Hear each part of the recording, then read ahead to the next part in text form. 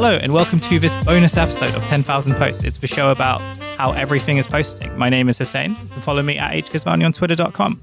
My name is Phoebe. You can follow me on Twitter at PRHRoy. And thank you for subscribing to thank you for subscribing to our show. We really appreciate it. All your support goes into helping us do this really fun show and have like lots of very cool people on. If you've stolen this episode, fine. I would rather you didn't, but fine. Like, I'm not a cop. That's all I'm gonna say. But you could at least like tell one friend, think of this more as like a kind of like fun pyramid scheme. Like, tell one of your friends to subscribe to us. Like that can be like you're paying it forward. Yeah. Based on my understanding of the film Pay It Forward that I saw very Pay It Forward is about a pyramid scheme. I don't remember what it's about your emotional downline. That's right. And this week we're joined by a returning guest and also friend of the show, Rachel Connolly. You might remember Rachel from, I can't remember when Rachel was actually last on. Rachel has been on the pod twice before, once in July 2021, in the bonus episode, You Are the Main Character, Part 2, to talk about being the main character on Twitter. And more recently, she was on February 2022, in the bonus episode, The Revolution Will Not Have a Brand Partnership, to talk about influencers, activism, things of this nature. All three appearances have been bonus episodes. We keep our Rachel's paywalled. You have to give us some fucking dollars to get this. But what I do know about Rachel is that she's a very good writer. Her work has appeared in The Cut, The Guardian, The Gawker, and also like she has a novel coming out called Lazy Sissy, which I'm very, very excited about. Rachel, how's it going? Hi, thank you so much for having me back. It's nice to be back chatting with you both. You wrote like a really interesting piece in Kinfolk a couple of weeks, I think in the upcoming issue of Kinfolk, or the one, at least by the time this is out, like the most recent one.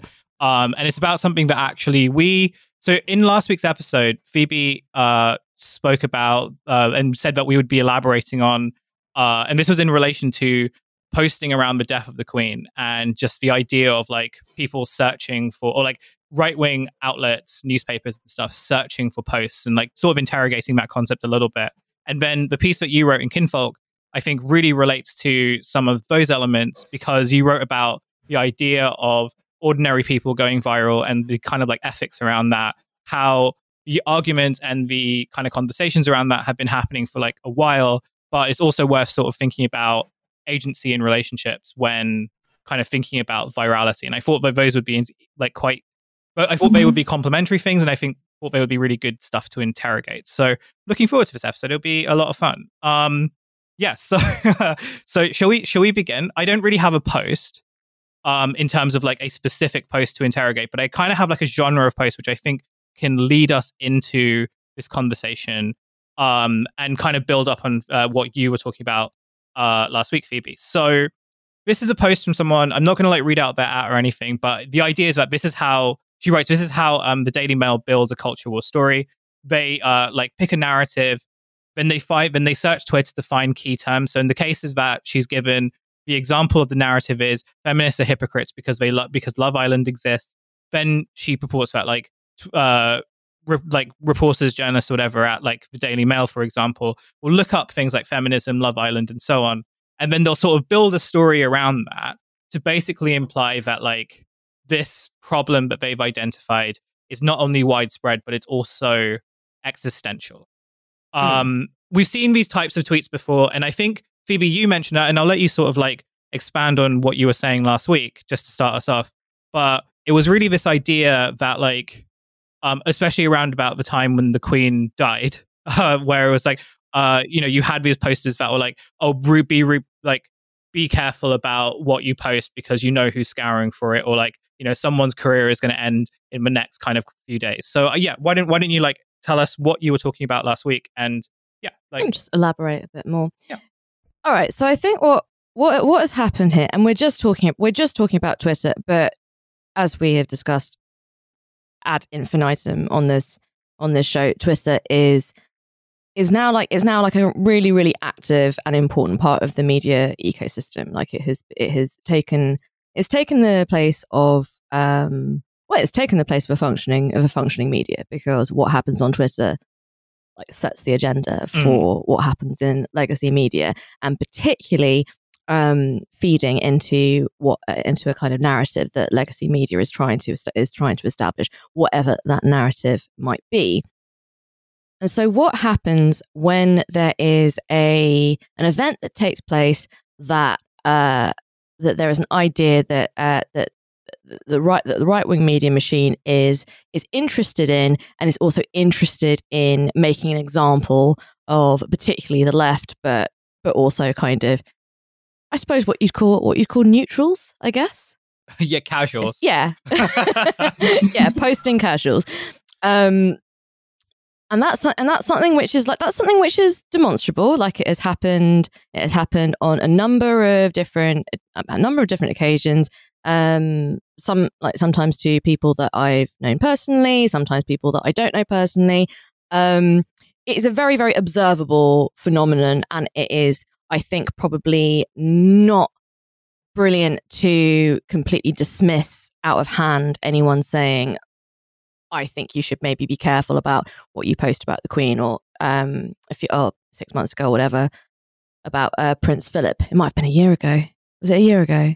Yeah, I think it was. It felt like it feels shorter, but it was about a year ago. Anyway, when Prince Philip died, there were people who said, I was amongst them, who said, if I were you, I would be a little bit careful about what you've got to say about Prince Philip, because the right-wing media machine will be scouring. And the responses and reactions to that ranged from people saying like, oh, if you're like a real socialist, you wouldn't be like such a coward. It's like, yeah, but do you really want like death threats for your 7 fave meme rewriting? Is that genuinely something that you think is like a kind of valuable use of your finite time on this earth? Which if you do think it is, and I think there is an argument that there is a kind of gleeful disobedience to posting something outrageous, posting something funny is in heavy inverts, but whatever. Because how else really does one show their disobedience at present? Like it's in the present time. As we have observed in a number of different cases, the government will do exactly what they want, and there's literally nothing that anyone can do about it. Basically, we are all functioning on the same kind of frequency of powerlessness. So there is a kind of anarchic joy in sort of talking back, and if that's all you can do, then maybe that is all you can do. I don't think it's worth it necessarily. But the way discourse operates on Twitter is that everyone thinks one thing, or there's a kind of general consensus, and when the consensus shifts, it's like a kind of murmuration, and everyone does this like big wheel turn at the same time and tends to kind of overcorrect the other way. And this is something that I've definitely noticed in the last like few years with like big left-wing Twitter figures who just outright post misogyny now, just like active misogyny. And they spend quite a lot of time finding women who they find a bit annoying and retweeting them onto the timelines of the people who they know will respond in a violently hostile way. And this is deemed to be like a kind of reasonable corrective reaction to the fact that a few years ago, some woman said like reading Goethe is a red flag. Like that seems to, and that's the big, and like Rachel, I know you and I have talked about this separately, but that's like the big wheel turn. It's like, oh, what, some women are annoying, therefore bring back rape threats, but from the left, which I feel is not a good thing. And I think any overcorrection and any insistence that something is all true when it is maybe a bit true, etc. But the big one for this is that what I have noticed in cases where people really have had their lives either ruined or made extremely difficult is they are a person who have been selected who fits the narrative by the right-wing media machine, and then they go looking for the posts to back up there to back up their life-ruining efforts.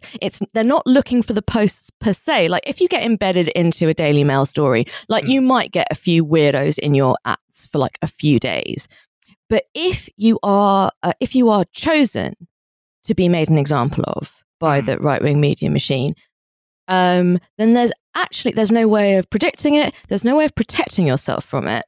And I think the problem with saying don't post jokes about the Queen is it lulls people into a false sense of security where they think that they will never be made an example of. But then also saying, go ahead, do post jokes about the Queen, otherwise you're a coward.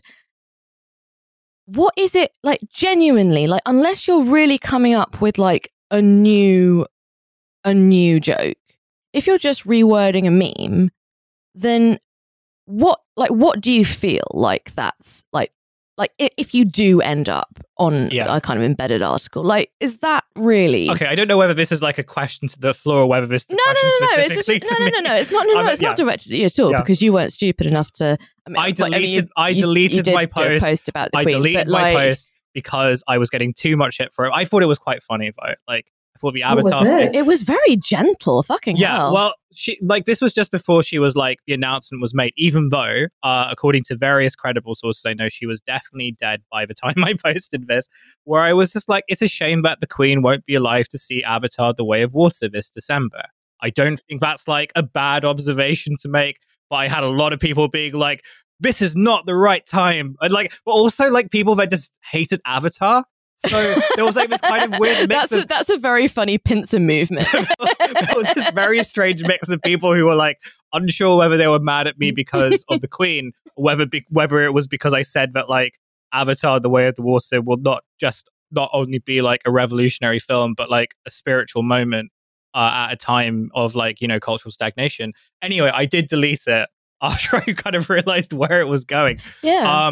But I think that like, I don't know, like, you know, my thinking based on like being someone who definitely just has sort of reappropriated memes, is that like, you know, there's this, you know, people there are on a very base level people just wanting to kind of like get involved and sort of like have some attention. Get involved. It's not the Bake Off final.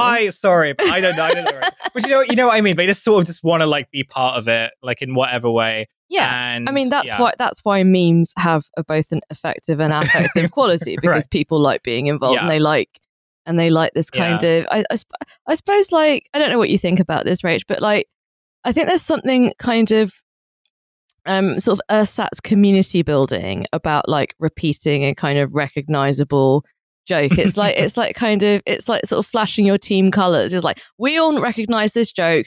And we all know that it would be a disaster if this joke wound up under the wrong eyes.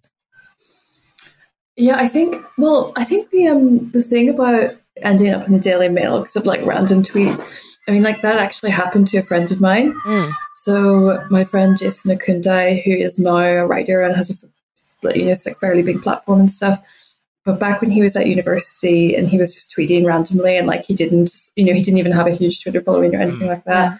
He tweeted something like white people are racist or something that was like very like 2014, you know, like it was like, maybe, like, I'm not saying white people aren't racist, but he possibly wouldn't tweet it now. Yeah, sure. Just because it's a bit like lame and cringe or whatever. But he tweeted it back then and Katie Hopkins like got wind of it somehow. And she kind of started this like big Twitter beef with him, and then they splashed in it. I think it was like on the front page, and someone they found pictures of him at uni because he hadn't come out yet, but he's gay, and they doorstepped his mum to tell her that he was gay. So it can happen to just random people if it gets caught in the wrong way. But I think, of course, I think basically like what I was going to say about the Jason case is that he, even before he had a profile, is the exact person who the Daily Mail hates, and that he's like a black gay guy at Oxford who is someone who they don't think should be in that kind of institution, like all the rest of it. Yeah. And I think that some of this discourse about getting picked up by the Daily Mail can sort of like ignore the type of people they're likely to pick up, which is not necessarily a public figure. But like, I think if you were a Muslim woman who had a picture of you where you were like, you know, like looking pretty and glamorous but wearing the hijab, and you posted like memes about the Queen, I think it's like very likely that you would probably end up in the Daily Mail. Yeah. So I think that's a character who they just like resent and dislike anyway. So I think it's like there's certain types of people, not even because I think someone like Owen Jones will probably end up in the Daily Mail if he posts, because obviously like he just is a huge personality anyway. But I think there's people outside of that huge personality space who are just like a natural kind of hit figure. And I think some of this discourse about like any one of us could be a target. It's like, it's almost minimizing the fact that the Daily Mail does like pick on certain types of people, like much more than because even I think I was thinking this a lot with the Queen stuff. I feel like I feel like it's a sort of accepted thing that Irish people like are allowed to be sort of like irreverent about the Queen, and that's like, totally fine, and like there's no one really seems to have an issue with that, and like Americans love it, they love the banter. But there was like 2 Black female academics who were made a big example, like Zoe Samudzi, who's like I know her online, like big fan of her writing and stuff. She tweeted something that was like not worse than any Irish person was tweeting, and then she was like featured in the Daily Mail. So I was like, I feel like some of this, like any one of us could be the target, like actually aligns the type of person who is a target for them, which is not the average. It's not like any like white guy. I feel like a lot of shitpost left Twitter is like white cis men, and I feel like or women, but I feel like that's not like the type of person who they necessarily like will go in on. It's okay to say it's men. It is men. it is. I only said men because I didn't want it to sound like I was making it. I almost was like I didn't want it to sound like I was saying like and white women are an oppressed minority, because I obviously don't think that, but I was being like, it's mostly white men who are shitposters, and it's like the Daily Mail's not going to splash on some guy called like like Charlie, who's like doing history at York or whatever. It's like that's not the type of person who their readers love to get angry at. I knew a Charlie who did history at York. There's lots of them. Lots of guys. Surely that's got to be at least 80% of the history students. I think there were like 8 of them in my first cohort. Just a bit of York lore. A little bit of York lore. Love a bit of York lore. What I was going to say about the academic that you mentioned, whose name I can't remember, unfortunately. But I know who you're talking about, and I'm sure listeners do as well. Zoe Samudzi. That's her name. Like she was. I think it also. It kind of, I was just thinking as you were talking, it sort of goes back to, and Phoebe, you've also mentioned this as well, about the kind of like, sort of like when you're talking about posting, when you're thinking about posting, what you're really talking about is sort of like reactions playing off each other. And in the case of like, you're right in sort of saying that when it comes to sort of picking targets, there is certainly a difference between like having your post sort of being embedded into like an SEO optimized article about the intolerant like woke left mobs, and you might get some kind of like weird DMs or like weird messages, but it's nowhere near the scale of like having a pylon. And like that pylon will often happen when you are someone who like, number one, like has your sort of full name in public and is like easily searchable, but also if you occupy like certain fields. So like I remember, was it during the election, or it was just during that period where like anyone who like said anything about the NHS needs funding, or like public services are degrading, that like you'd have like a fucking Guido guy be like, oh, this person went to the Labour Party conference in 2015 and like and the BBC refuses to disclose it, or there was a doctor or like a kind of someone who worked in the NHS the Labour activist, the one who this is him here. Which was Laura Kuenssberg, which was Laura Daily Mail. And this is what I think is so interesting is that we have this entire media machine that genuinely cannot imagine why either working for a deliberately managed decline NHS or having a sick kid who needs a lot of treatment through the NHS, why that would draw you to political activism. That seems to be like beyond the imaginative capabilities of our media, and it's used as like a gotcha as opposed to a, well, this makes sense. I think there's like something bigger in play in terms of just like the way that narratives are kind of deliberately manufactured, and then when they're sort of reinforced, trying to sort of like challenge them becomes more difficult in actuality. And so that's obviously part of it. And then there's obviously just like the bad faith discourse around bias and all that stuff. But it's not. I don't think it's just that. It's because it's like the way that people like to repeat the memes, because they like to everyone's doing it, so I'm going to do it as well. I think people also like to feel like they're also being targeted by an enemy totally think that. And again, like if you're a woman of color, your chances of like falling foul of the right-wing media machines, like example making machine. But like I think the Daily Mail as well particularly really resents people of color, or like particularly like Black people, I think, but who have a high status job. Yeah, I think particularly in academic settings. That's something that really bothers them. And that's a real like it's a real bugbear, and part of it is to drive a narrative. Part of it is it's not even dog whistling; it's just whistling.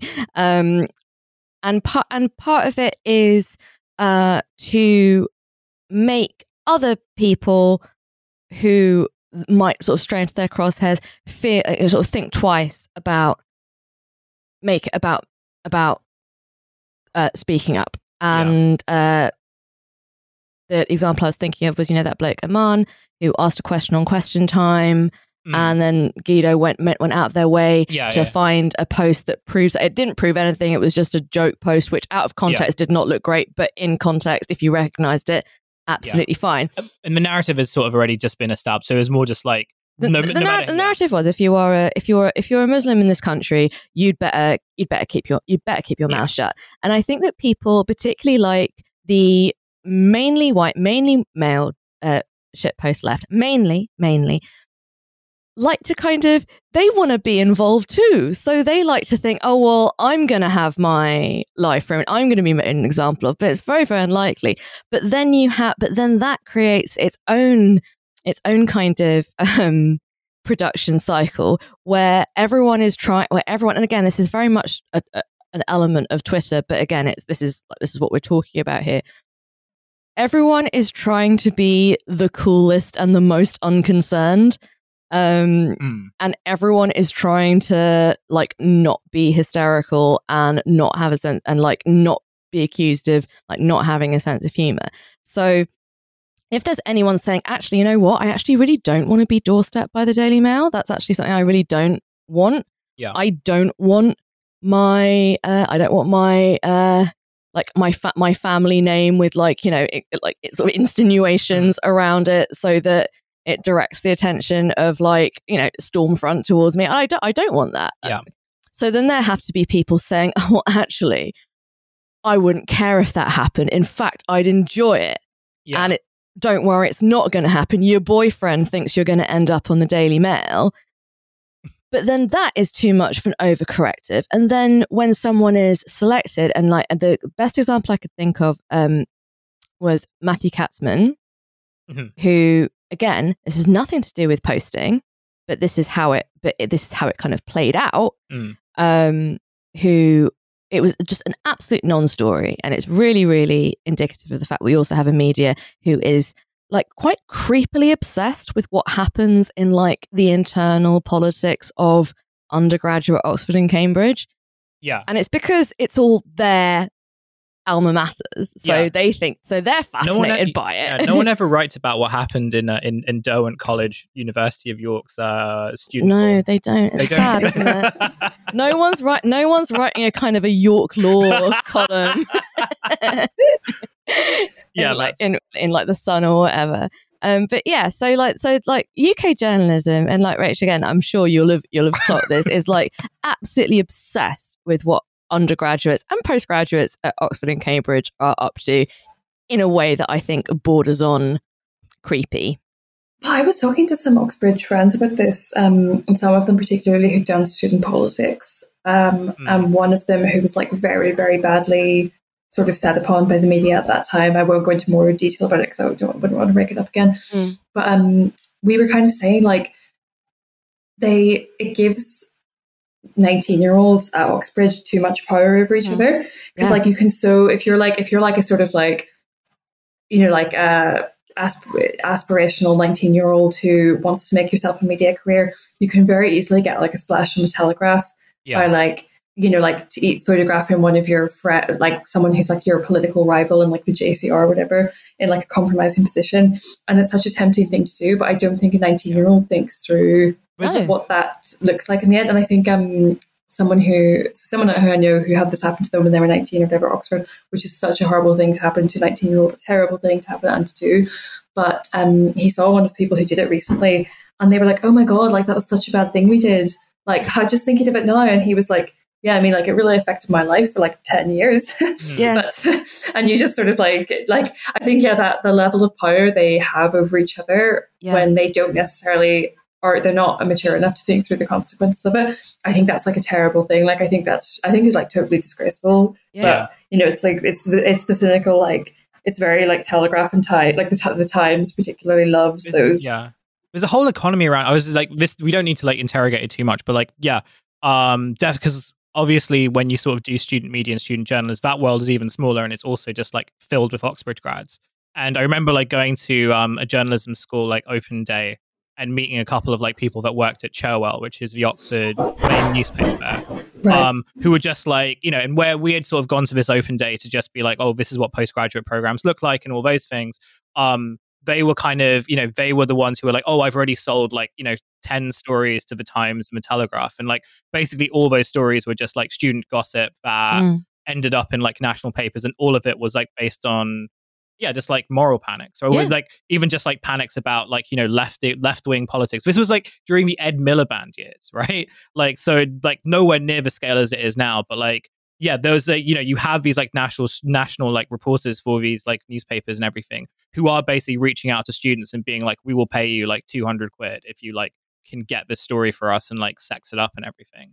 And so there is that whole kind of sadly there is that whole kind of explosive economy around it, which has only expanded like since then. Oh yeah, no, and with Twitter being added to like the arm of like to be added as a kind of odd kind of hinterland arm of the media, because it's like obviously like it's kind of partly like collaborative and crowdsourced, but it's also like everyone is both the creator and the reader at the same time. And also people who are members of legacy media are also on their commanding platforms. And so it is used as functionally an arm of the media, but an arm of the media where like the comment section has bled into the pieces. And Matthew Katzman, there was a really good report about this written by Aditya Chakraborty in the Guardian, and even like because even the thing he was alleged to have done did not strike me as it's literally not a big deal at all. Saying it's 2020, let's take the picture of the Queen down, but he didn't even do it. He was like overseeing the meeting where the rest of them voted for it. He's like an American postgrad student, very unactive on social media, and also, and I think this is reasonably important, very like not really particularly engaged with what the media is like in the UK. So at first when it sort of kind of blew up, he thought it was sort of like no big deal, but then it was either that they published his address or they made it very, very easy to find him and his family. And there was lots of, this is what I said about like putting the kind of the sort of the heavy kind of insinuations, like printing both his like name like a bunch of times, which was like it was as close as you can get from saying Nazis, do you want to see where this guy lives, without actually breaking any laws and doing it.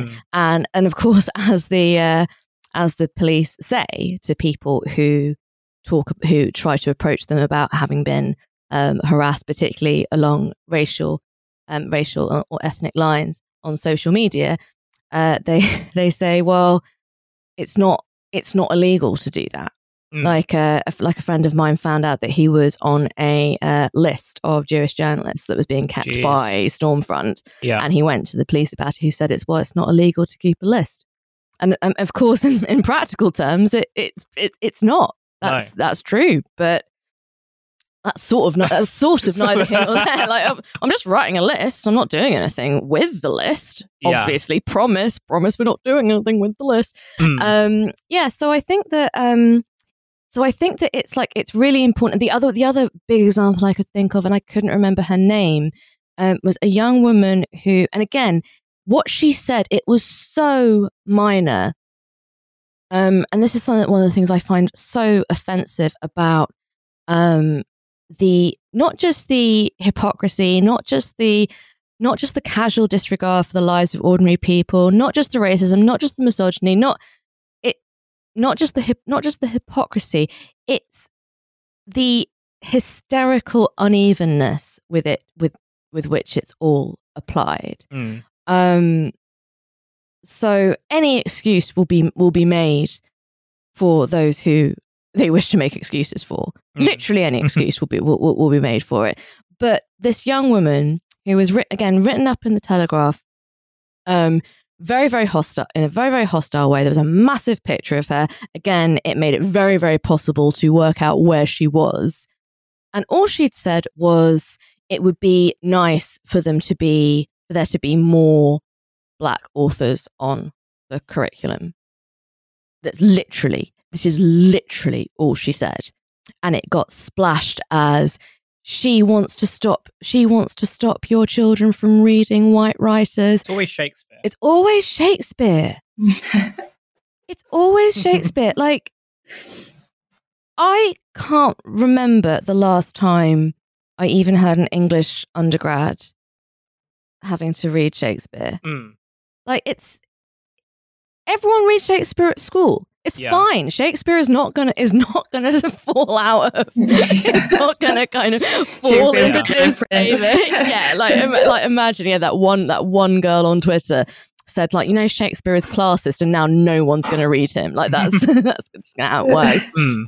And that's all she said, and they deliberately made it look as if she had started this kind of insane hostile campaign against white male writers, which she hadn't. And I guess some of the stuff as well is because the panic over decolonize the curriculum is so confected in the first place that you end up selling to your readers basically like this terrible thing is happening, where they're going to like blow up education as we know it, and it's just the only authors that anyone's going to be taught is like one Black female author, and then no other. And actually, if people want to do an English degree and they can't read, that's just going to be fine because that's what they're campaigning for. And you sell them this reality that's just like not happening, and then your readers are so head up about this like alternative reality that you end up like having to find examples and like pin the alternative reality. So someone says something vaguely of the thing, and then you're like, it was her. She's the one who said that you shouldn't need to be able to read to do an English degree. She is the ground zero. Like, I think one of the things that I think about whenever because we've had this conversation in like different ways in the past, and like the idea of just like the kind of assemblage of posts and like the methods in which like these posts have been like reported on and like represented and stuff, end up projecting something that isn't kind of anywhere close to reality, but becomes so potent simply because of how much and how far it's distributed. And I was just thinking about this in another context, which was like based on the piece that Rachel, you wrote when the Queen, like during the whole kind of like mourning period, when you shouldn't, because you should have been mourning and not writing. But I was wearing black. I was wearing black while I wrote something. And you wrote this really interesting piece about brands and like all the kind of cringe posting that like the brands were doing around the Queen passing away, and just like not only the fact that like the tributes were really weird, but just like their presentation and their aesthetic was really weird. And like a part of me sort of wondered whether like whether the brands and like all these kind of places that didn't really need to do any sort of condolence posting, and I don't think was really that effective, but they were kind of doing it partly because, I wonder whether some of it comes out of this fear of like, if we don't like send our condolences, then then we'll end up in the Daily Mail. Yeah, then we'll end up in the, well, the people will get mad at us, and they'll be like, well, why are you sort of like, posting your happy infographic that you like scheduled 2 weeks ago? Don't you realize that the Queen has died? And like, again, I don't know how true that is, but it definitely felt as if like, and I think if this goes back to Phoebe, what you were saying about like, overcorrection, I think I wonder whether that was it. And I wondered whether you had any thoughts on like how brands sort of fit into this, like, this type of posting culture where, where it sort of feels as if like you're kind of trying to avoid people getting mad at you in a climate where like, all the incentives are like, please get mad at these people. Yeah.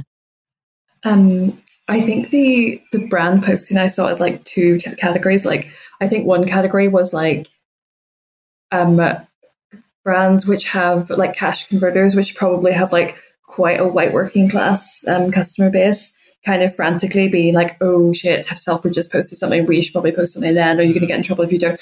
And I think someone like cash converters I imagine the person who does their social media isn't like a 25-year-old grad. I reckon it's like the son of the guy who like owns theirs. It's like it's not the normal marketing person. So I think for those, it was like a very earnest panic that something bad might happen if they didn't. And then some of them were, I think it was like a bit more cynical, where it was like they clocked that people were making fun of the posts generally. So they were like, oh, this is a way to go viral. Like the Ann Summers one, I thought was like that. Yeah. It was like, it was very much a like, oh, everyone's laughing at these posts. So like if we do a funny one, because there was a one, it was like Barry's Boot Camp, or like one of these fitness those fitness brands that are like, it was the CrossFit one. It was the minutes, and it was like minute silence, and it was like, you will do the splits and then a minute silence for the Queen, and it was like very much clearly designed to like be funny online. It was like, like, well, it wasn't like no one would do it earnestly. It was like, you will do the splits, then a respectful minute silence, and it was like, I think that came out maybe like a day or two after the actual death happened. So I feel like the camps were either like brands sort of quite cynically with I imagine like in that case a 25-year-old sort of like hotshot marketing grad being like, oh, like here's free publicity. Yeah. And then I think the other one was, and I guess it depends who your customer base is, because if it's an American company, like none of them really posted anything, because still radio silence from the Cheetos cheetah. They probably don't care. But I think if it's a company which is like mostly sort of like white working class, like maybe like Essex Kent type person, I think that was a very like, you have to say something dignified and respectful to the Queen. Yeah. But I think it's stuff which companies which have a younger customer base, or are known as like funny to younger people, I think that was like a bit more sort of cynical. Yeah.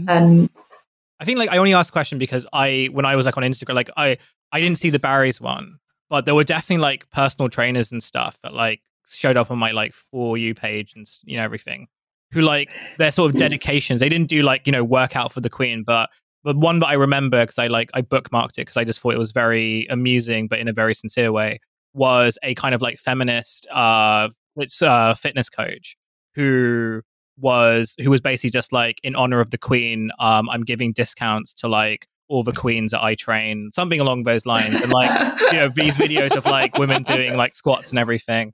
And I was like, either this is like such a funny post that like I've got to give you kudos for it, or you're being so sincere. And it's like, and I think it's like that mixture of, and this is where I kind of came up with the call. I was like sort of thinking, well, I don't actually know whether you're being sincere or not. Just because I guess the aesthetics kind of like look so similar now that it's really hard to sort of differentiate like what's like, and I wonder how much of that is deliberate too. And again, like how much of that, where if you're sort of doing a post that is kind of like supposed to be like a, a wink and a nod to like, the posters of like, if you know, but like it's subtle enough that if someone like was to come across it who would kind of be offended by that, whether sincerely or not, they wouldn't be able to necessarily recognize that it was like a post that you should be angry about. Yeah, I mean, I think, and I hope that one sounds like it was serious. Like, I think for like the sake of how funny that is, I hope that was serious. And I think, it's like, I'm just like, I think when it's a company, I'm just like, who was the person who did this? Because if it's a 25-year-old who has to sit on Twitter all day for work, then this is definitely a joke. Right. but But if it's not that person, I'm like, this is probably not. Yeah, I think that's right. Yeah. I think it's a very good observation. The idea that like that it sort of becomes a sort of self-sustaining thing where like, and we've seen this like again and again and again, where like everything it automatically stops being funny as soon as brands are like very obviously like kind of in on the joke themselves. And I think that's definitely like, I think the Ann Summers one is a really, really good example. And I do quite often see stuff which has clearly been designed to go viral, and you see people kind of quote tweeting on it to dunk, and you just think, oh, you are their publicity work experience person. Well done. Yeah, well, you're like an engagement number where they can show you at the end of the month like how much like traffic and reach you got, right? Yeah, like they don't like include like how many of these quote tweets were positive and how many of them were dunks in your your end of year metric. Yeah, I mean, all publicity is good publicity. Exactly. Yeah, that's exactly. The first rule. Unless it happens to be about the royal family, and then they're very unkeen on the unmanaged publicity. If you were a brand though, and you got into if you were like the marketing person of like Barry's Bootcamp, and you managed to get Barry's Bootcamp into the Daily Mail on their homepage, I reckon that would be like a really good feat. Like I reckon people at your boss would be like nice job on the bootcamp workout, on the workout for the Queen.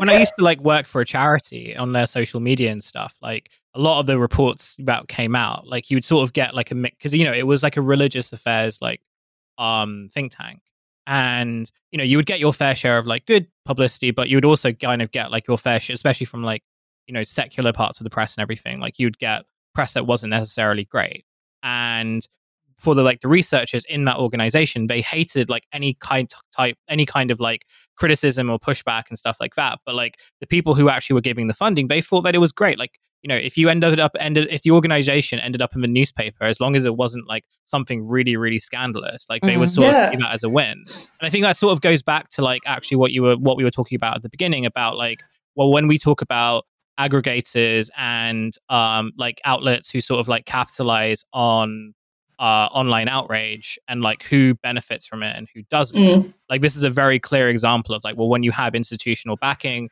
when you have all those like sort of protections in place, then like not a person, you're like a veneer, like a mask. Exactly. Yeah, no, exactly. Because like if you're an ordinary person, coming to the attention of a large number of people is more or less now like an unalloyed bad.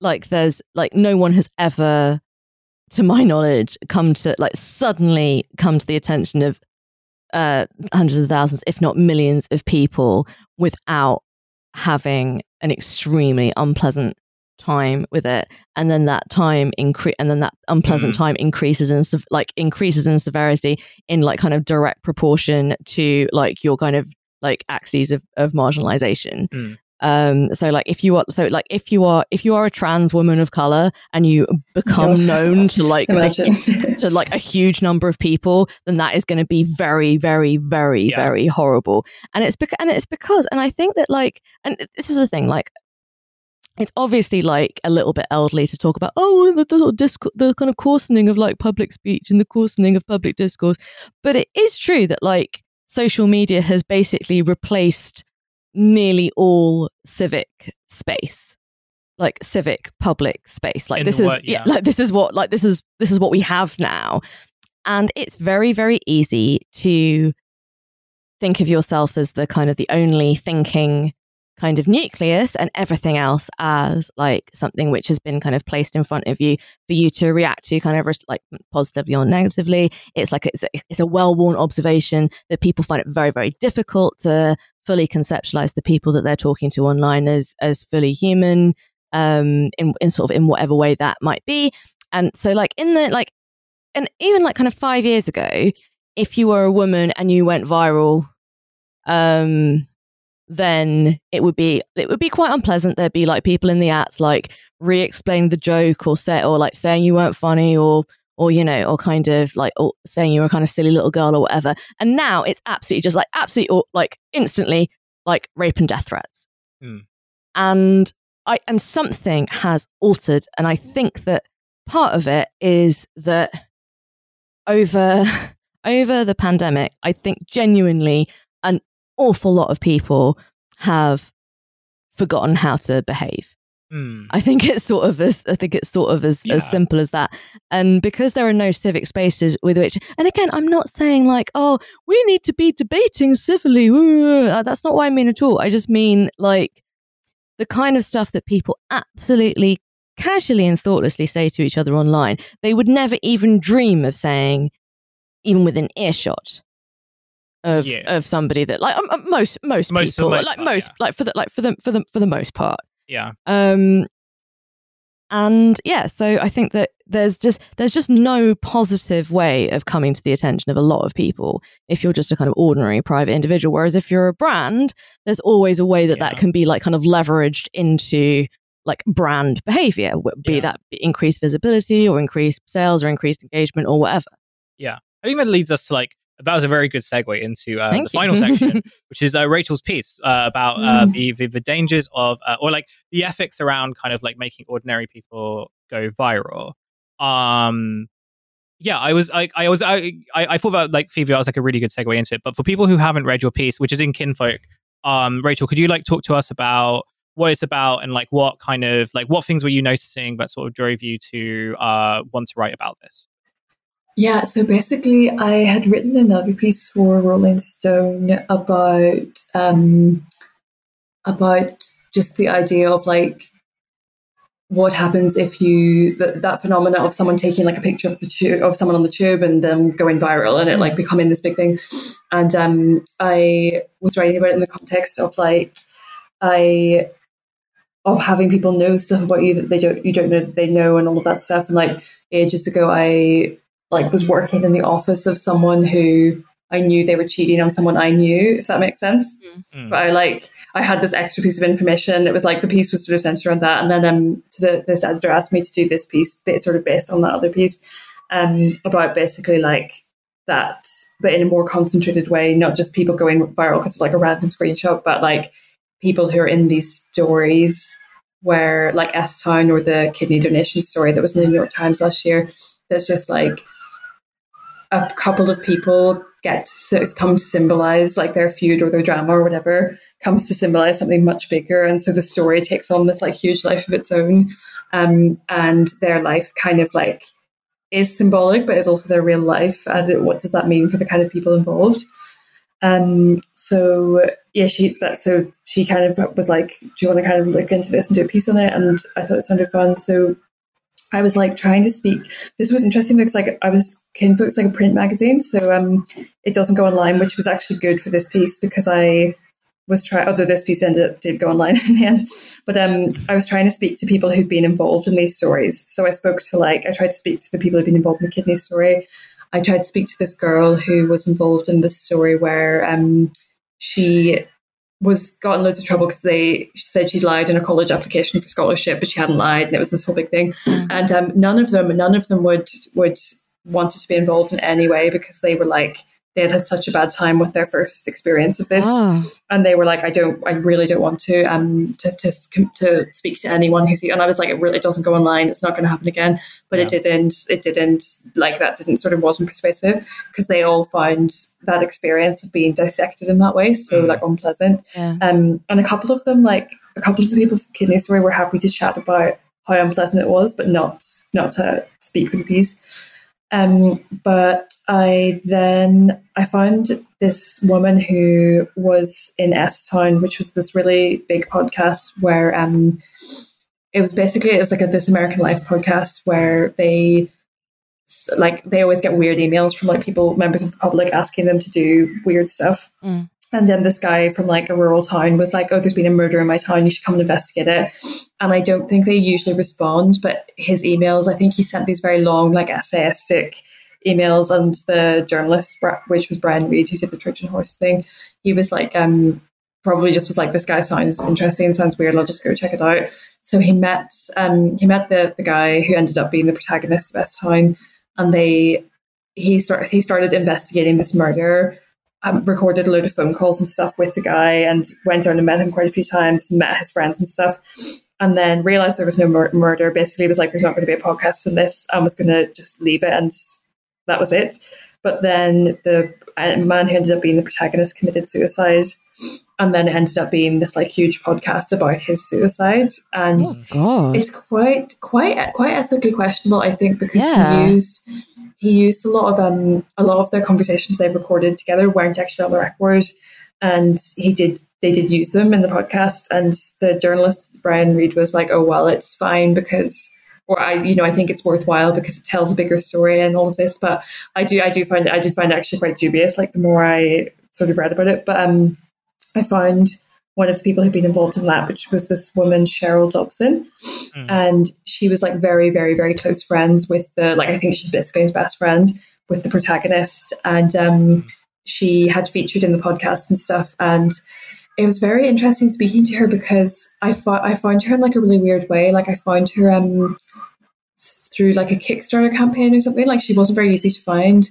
And she was happy to chat because she's, since that whole experience, she's got really involved in like suicide prevention work. So she was happy to chat with a view to sort of like talking about what she's doing now and like sort of semi-promoting that, which was like totally fine. But she, it was really interesting because basically she was like a sort of like mid-50s woman in this rural town. Like she didn't know what a podcast was. Like she'd never heard of a podcast before starring in this one.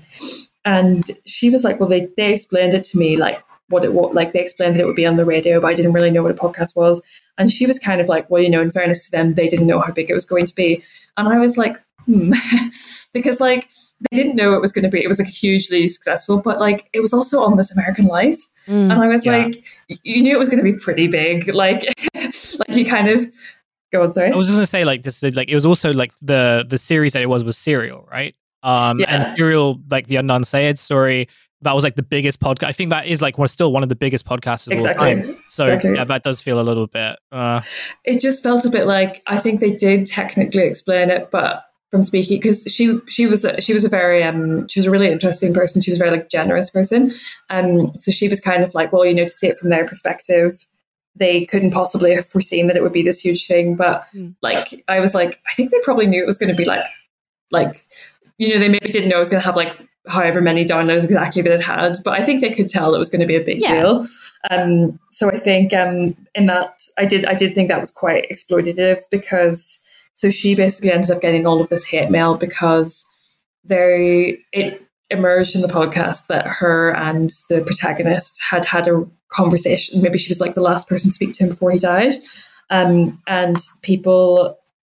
the podcast had like sort of insane craze stands or whatever who felt very passionately about the protagonist and felt that she as a friend hadn't done enough to kind of step in. Good So grief. she was getting all this like insane hate mail from people who like obviously didn't know anything about their relationship, didn't know. And she was able to turn it in. And also like, so at that time, she didn't know anything about suicide, like had literally no, like, she wasn't like a young person like in the way that we are, where you're sort of like quite up on all of this stuff and you're like, about mental health and stuff. Really, she knew nothing. And so she was in this weird position of like, she was really blaming herself because she had no context for suicide really.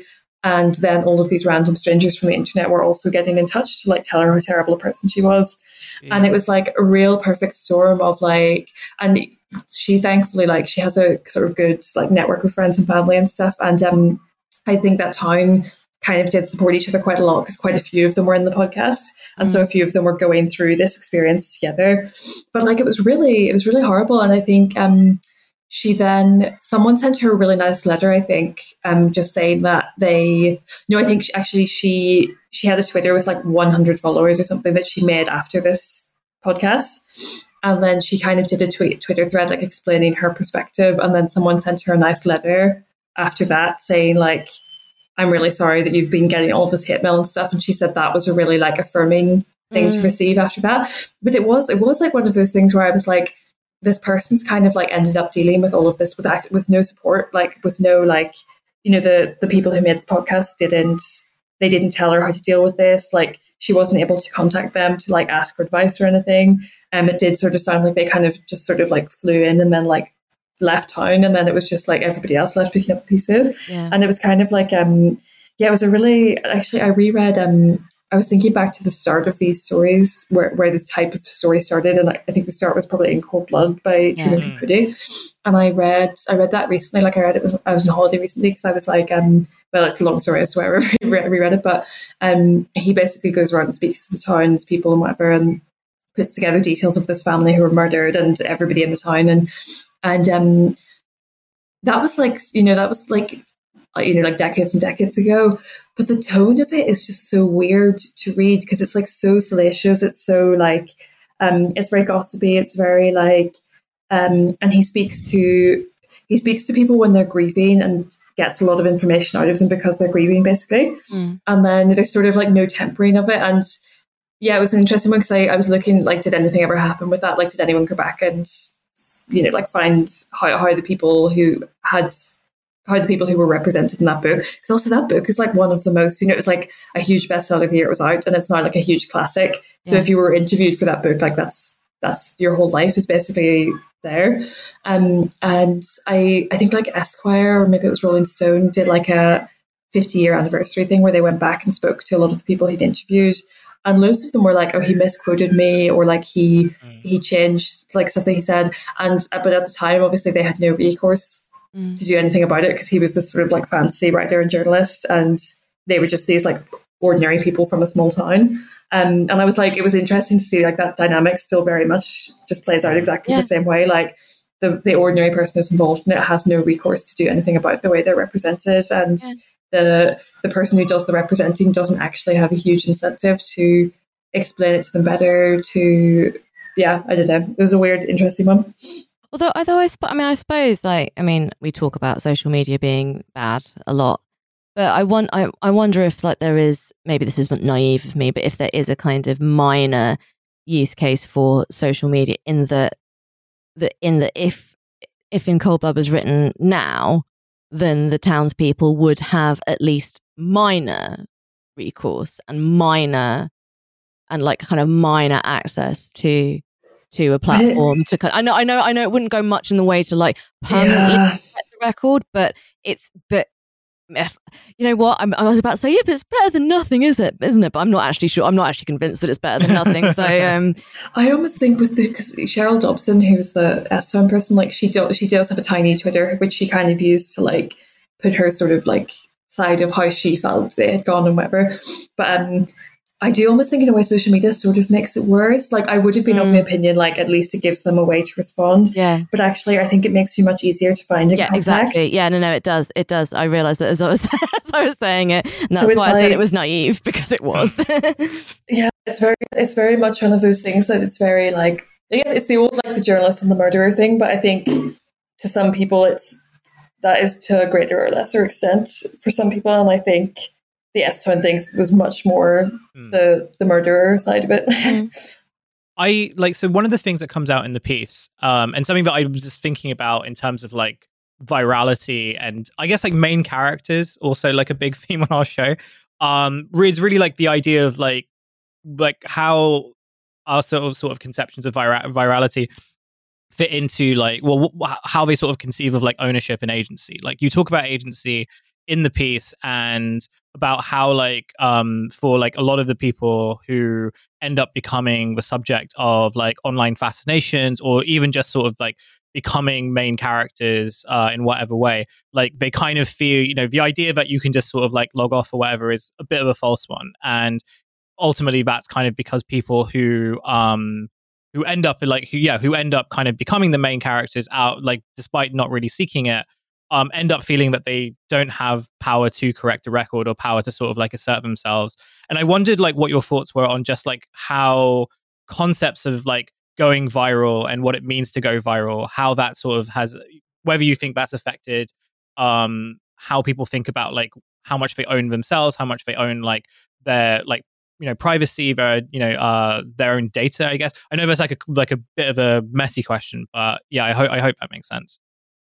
Yeah, I see what you mean. So you mean like in the world of sort of like context collapse, if you get blown up, then it's hard to sort of, is that the kind of, and I guess, yeah, I mean, yes. And I've just to also like add on that, and this is really just based on the conversation, like the first part of this episode, where you kind of like where you're sort of talking about people who are producing media in which like they kind of get the power to like define what a person is and like get to sort of like define their territories and everything. And then like again, like, you know, different people have different sets of protections, and it's like the reason why, you know, not everyone has like the same, or like not everyone gets similar like viral experiences. People like, you know, there are people who will be hurt by it much more than others. Yeah, I think the question of like agency as it relates to virality is a really interesting one. I think in terms of like how Gen Z use a platform like TikTok, because I think a lot of them use.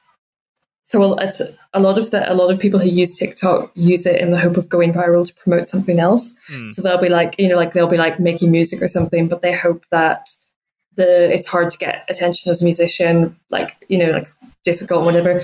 So they're like, if I make viral TikTok videos, I get an audience that way. I move the audience, and they're very cynical about that. And like they're very like, it's fascinating to me, like how much of particularly TikTok is a way of using virality to like make other things happen for you.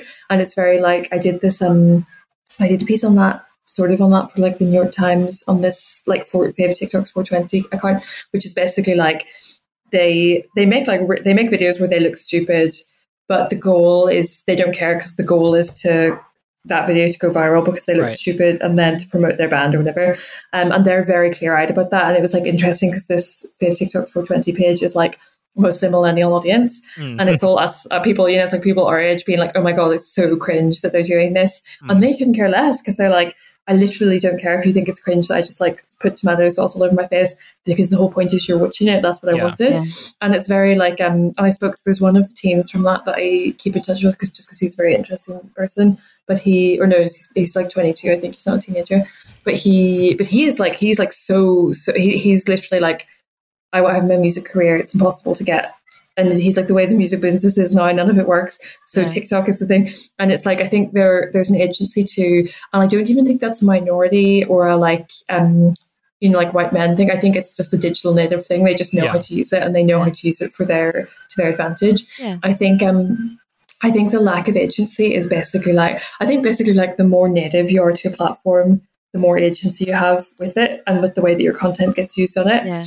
And I think like and I guess like maybe the more you live at its whims and stuff as well. But I think someone who's like in their mid 50s who maybe has like a Pinterest account that they like put pictures of like interior decor or whatever on, that person going viral on anything in any sense of the word is just going to be like such a horrendously stressful experience. Yeah. And they don't know enough about how the platform works to basically like assert any kind of, you know, like that person can do like a thread or whatever, but like they can't, you need to know like the grammar and the syntax and everything. Absolutely. And that's just like, it's totally lost to them. And I think, and even stuff like, sorry, this sounds off topic, but it is related, but like the Adam Levine's DMs that were like leaking today, where he was like, oh my God. It was like, it was giving like, I want you alive, girl, or whatever. Oh God, it's so embarrassing. So bad. Like it's really not, it's really not Bacall and Sinatra, is it? Bloody hell. It was like so bad, but it was like, that's very much this dude who's like, kind of a bit older, like was never very cool, like Maroon 5 were never like a cool band, and he is basically like, he's clearly having like a midlife crisis of some description, and is basically just like sat online like sending these messages, and it's almost like a granddad, like it's sort of like so like his level of like understanding of the fact that like if you message like a 20-year-old, they're going to like make a vlog. They are going to TikTok about that. Yeah, they're going to make a TikTok. It's just like his level of understanding about that is actually just like so low that it's almost. I'm not saying I feel really sorry for the guy, but I think just like there's a sort of like nativacy to platforms which always sort of works in a person's favor and can be manipulated. Because I think even we said earlier in the show that it never goes well for someone to go viral, and I think. Not necessarily, because loads of influencers have, and even like if you think of maybe the biggest influencer like Kim Kardashian, her whole career was from that viral sex tape. So it's like, I think that was like, I think that was in a very different time period. I think that, and also she's like already from a rich family, and she was she already had like, no, she didn't have like a kind of platform per se, but like she was friends with Paris Hilton, so she's very much like in that kind of world, in that kind of milieu of like like ultra fame. This wasn't something that was like, she wasn't just like, if she was like some girl whose sex tape had been stolen, then she'd kind of leverage that to kind of make a career out of. I think that the harassment would very, very quickly have become. I think it's possible though that if she was just like some woman, but who was like, you know, like really, really like a TikTok person or whatever, I think it's possible that she could have used that I'm not doing like we all have the same hours in the day as Kim Kardashian, but I think it's possible she could have used that sex tape to generate some kind of like B-list. I think she could have used that sex tape to generate some kind of like not the like married to Kanye West level, but like sort of B-list, doesn't need to work. Yeah, okay. Kind of like situation. No, I do agree with that. I think she was very, very fortunate for that all to have happened very much in the kind of the nascent phase of like very, very unmaterialist social media feminism. So like a lot of like young women online were like, no, like this is like feminist practice, and it's like, no, she just wants to be famous. I don't think that's feminist practice in any reasonable sense. I agree with what you're saying about virality always being a kind of a bad thing. So I'd like to offer like a bit of a corrective to what I said earlier, which is that I think that there is a significant distinction between people who go viral off content that they have made themselves and willingly put in the public domain, and people who have been turned into content by other people or by the media.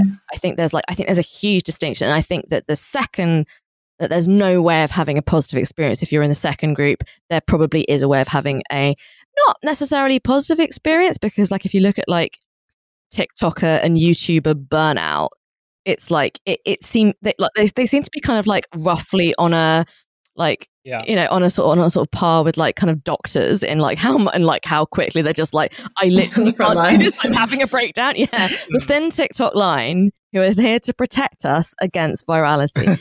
I think it's very interesting because I saw a TikTok yesterday that someone sent me. I now can't remember the name of the TikTok. This is really good, isn't it? Welcome to Aunties and Uncles podcast, when we don't remember anybody's name.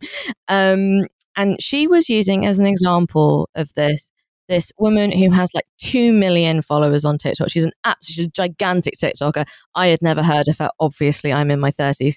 But she'd stolen like a teenager's scarf or something at a concert, and the teenager's mum had been like, did you just steal my daughter's scarf? Yeah. And then she like makes this whole film about how like, oh, this like bitch Karen was like accusing me and stuff.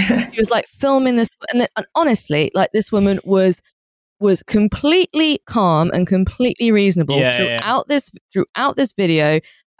She presumably she didn't like being filmed. You could tell that it was making her uncomfortable, but like she didn't try to like prevent that from happening. And she uploads this exchange, this whole thing about how like, oh, just so you know, like I'm glad I took your thing because your mum's a bitch and you're going to turn out to be a bitch as well. And all of the comments are like behaving as if she has like done some like revolutionary act, as opposed to just bullying a stranger, and then using their image and all of that sort of stuff without consent, and then inviting her huge number of followers to harass this person. And I do think that it's particularly Twitter, but I think it's a kind of social media wide malaise that we talk a lot about like how normalized like surveillance is to like the average person, but I think like harassment, like harassing behaviors, is normalized to the extent that I think that people don't connect quite a lot their like very kind of low level harassment behaviors with someone sending hate mail to somebody that they heard on a podcast and they didn't like what they had to say for themselves. Like, so like for example, and like I know Rachel, you and I have talked about this before separately, but this thing of if you don't like somebody else on Twitter, talking about them and slagging them off on the timeline with a view to hopefully them seeing it and upsetting them. And I don't mean famous people. I don't mean public figures. I don't mean columnists or whatever. I mean just like a person. Yeah, subtweets that are designed. Yeah, to, and then you slag them off, and then somebody else says it's always a mixture of true and false information, which again just stays in the ether and never gets corrected because no one's interested in it being corrected. But quite a lot of the information that gets shared is gleaned from a mixture of surveillance and, quite frankly, kind of preternaturally long memories. So like someone says, I don't like this person, this other tweeter, which again, I think very much keep it for your group chat, because keep it for your circle. Like, That's what Twitter come on, circles like, are there for. I don't know, like there's something so like being like a kind of school bully and sort of saying something when you know someone's in earshot just to upset them. Like I think if you've got something to say about somebody, keep it in your DMs. But anyway, but then other people kind of join in with weren't they the person who said this stupid thing? Weren't they the person who did this? Weren't they the person who ghosted this other person one time? And if you see it, which is I think is the goal of doing this, the idea that the kind of the frisson of they might see this and be really upset. Wouldn't you just think, if you saw this and you know that there are these people who you don't know who have been collecting it as a sort of collaborative open source information project, this both a mixture of facts and lies about your life, and wouldn't you just think, will I never be free of my mistakes? But also, like, I think very few people who participate in this sort of thing, and like again, I'm not perfect, and I'm not scolding anyone, because I've definitely done this. I have participated in this. I have definitely done this probably hundreds and hundreds of times, basically without thinking about it. And I haven't connected it in the past in my head with it being harassment behavior. But it is harassing somebody to keep information from them about them from years past and to kind of trot it out to remind them of it, but in a way that they cannot possibly defend themselves, because if they show up in the ats and one of these things and say, look, well, this isn't even true, and also this was 5 years ago, and how do you even know about it? Yeah. Because then they get accused of name searching. Yeah. Which again is like, I mean, people behave as if it's like when people like catch someone cheating because they like look in their messages or something, as if the looking in the messages is the primary offense here. Like the idea, like, because this is the thing, I don't name search. I never name search. I get scared of names. I would never name search. I cannot imagine anything I'd like to do less. Rach, do you have a name search? I once searched for the responses to a piece of mine to see what people were saying about it. And an American had shared it, and they said, "This is a real fist pumper, a real hands in the air." And I just never needed to see anything else that anyone said about me after that, because it was excruciating. Like that was the experience of having some man from like Chicago be like, I was pumping my fists in the air at this one. I was just like, I needed to like never know that this was happening. And I like the idea, the mortification of this fist bumper is just like, I'm really scarred by it. Like I really never needed to know that anything was so that was happening. Is that worse to you than like the negative feedback? The fist bumping, I don't know. Like I'm such a sicko. I find negative feedback funny, and I never read the comments and things like bothered by. It sustains you. It energizes you. I find negative feedback funny, and I always pretend I don't see it and whatever. Like it's just funny to me. But there's a guy who like always shares my pieces with these like smarmy remarks, and I've seen them because other people send them to me, which I don't think you should actually do. I think you should just leave it. Yeah, absolutely. I agree. I did that to someone accidentally recently because I assumed they had seen it, and then I was just like, I shouldn't have done that. It's like created angst where there needed to be any. But he always like shares my pieces with these like smarmy kind of like fact check type responses, and I just know the funniest thing in the world is for him to think I don't know he exists, so I will never, under pain of death, like respond or get involved with it in any way. I think there's something muddying and grubby about having to respond or about responding to stuff like that, and also it's like, I know it takes time. Like it's sort of like like this was a couple of months ago now, but like someone wrote like a blog about me and someone sent it to me and I was just like, I didn't need to see this, but also I was like, the energy of having to, I'm not going to like blog back, I like don't care. I'm just like, the energy of having to like, oh my God. I would rather just like never, and I also, I genuinely think with pieces, if you've written a piece, you have to just stand by it and like, what if someone writes a blog about it, they write a blog about it, like I don't think you can be issuing missives and correctives and stuff after it. It just doesn't sit right with me. Yeah, so, I agree. There's a certain kind of person who every time they write something, they then like issue like a thread. They kind of issue a kind of like a thread of, I guess, footnotes. Never. Never do that.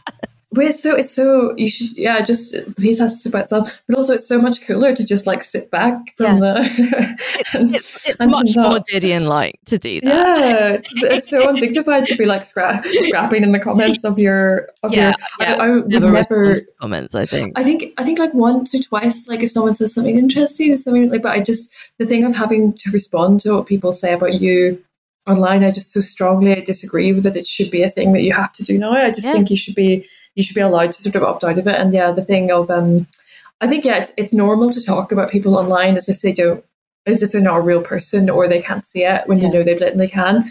But it's also very cool to pretend that you don't see it because you're just above those little things. So I quite agree.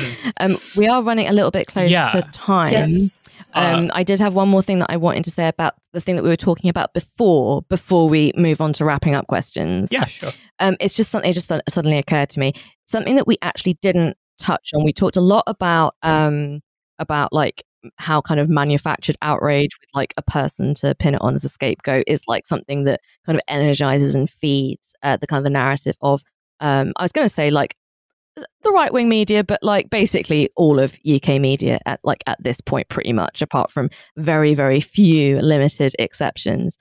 But something that we didn't talk about were the legal consequences of posting, and the expansion of the policing and crime bill and how that interacts with the expansion of the malicious communications and a technology bill, which is in kind of consultation at the moment. And that is because we are planning an episode about people who've kind of fallen on the wrong side of very, very, very, very kind of sharp and disproportionate legal consequences for the stuff that they post. It's not because we have forgotten about it, it's because we are planning an episode and it's a little bit complicated to do. Yeah. So preview for like the next one in this series, or this thing that's becoming a series that we didn't quite plan.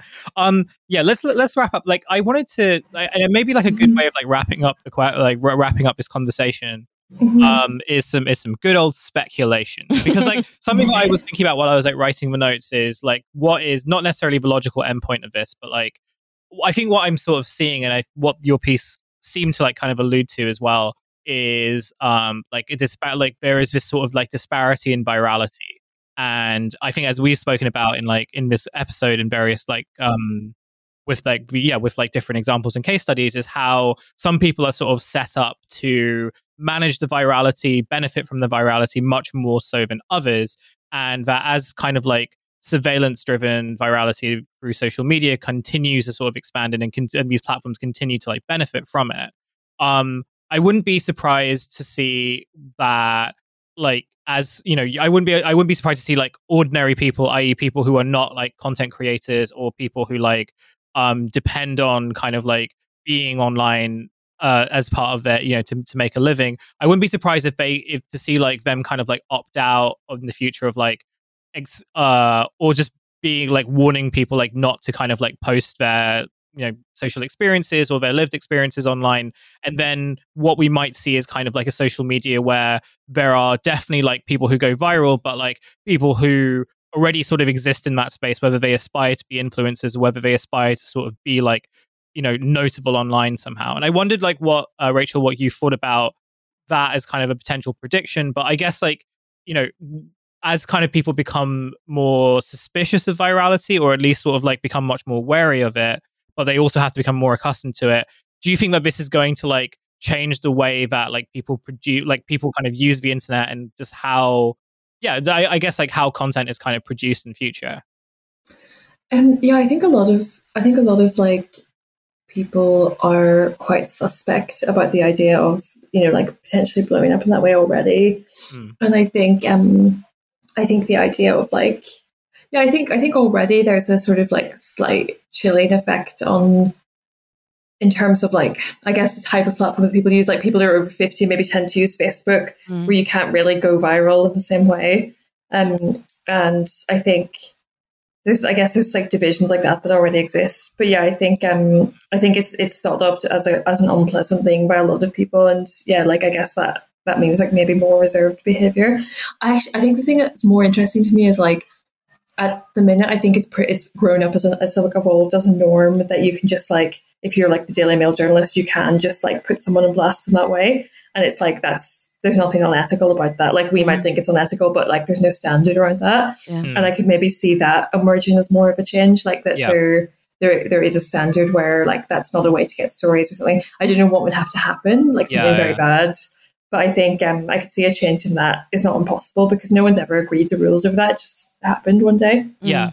Yeah. That was also something I was thinking about. Also, like, kind of remembering what we spoke about, when we were talking about like reality TV and how coverage of that has sort of changed, as like, it's kind of become undeniable, just like how it's quite taboo to talk about. Yeah. But I think I can imagine a taboo evolving. Yeah, agree. But as those truths have sort of become, as it's become harder to sort of like, not confront that, like it's definitely changed the way that people talk about like reality TV. And I don't know, like, I don't know too much. I don't know enough about it to sort of like make a judgment, but definitely something that I think we might sort of see that being more common, as I guess like people talk about, well, how do you write about like stuff that ends up on the internet? And like, I actually disagree with the reality TV point. I think that what's happened now is that the exactly same kind of processes of production and kind of manners of discussing it, of like they've stayed basically the same, but with a kind of a obviously don't want to give any of them mental health. However, it's the same stuff, but with like little like kind of sad face emojis. Like on this year's Love Island, the episode, it was an episode far ahead of the episode that we were talking about when we did the episode about it. But they brought in as a kind of surprise villa. I was going to say candidate. Dweller, villaist. What do they call them? Like they're not showstoppers is like the bake-off the lads thing, and the lads in the villa. Okay, so they as a kind of surprise lad in the villa. Yeah, the guy, a new challenger appears. Yeah, the guy whose behavior, who had been in it before in a previous season, whose behavior had been so appalling that Women's Aid had like issued a statement about him. Like he was the kind of poster boy for like emotional abuse.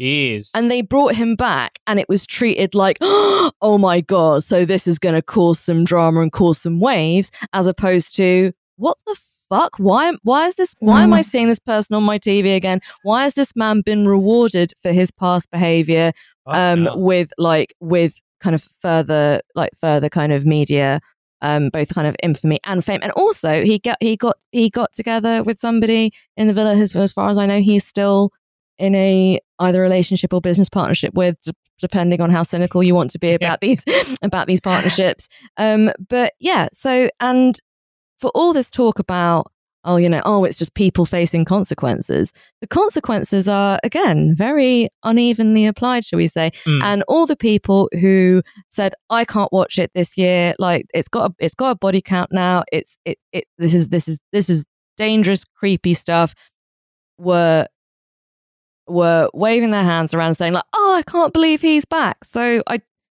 genuinely, I don't think there's much of a change in that. Just, you're right. I retract that. We're doing a lot of retractions.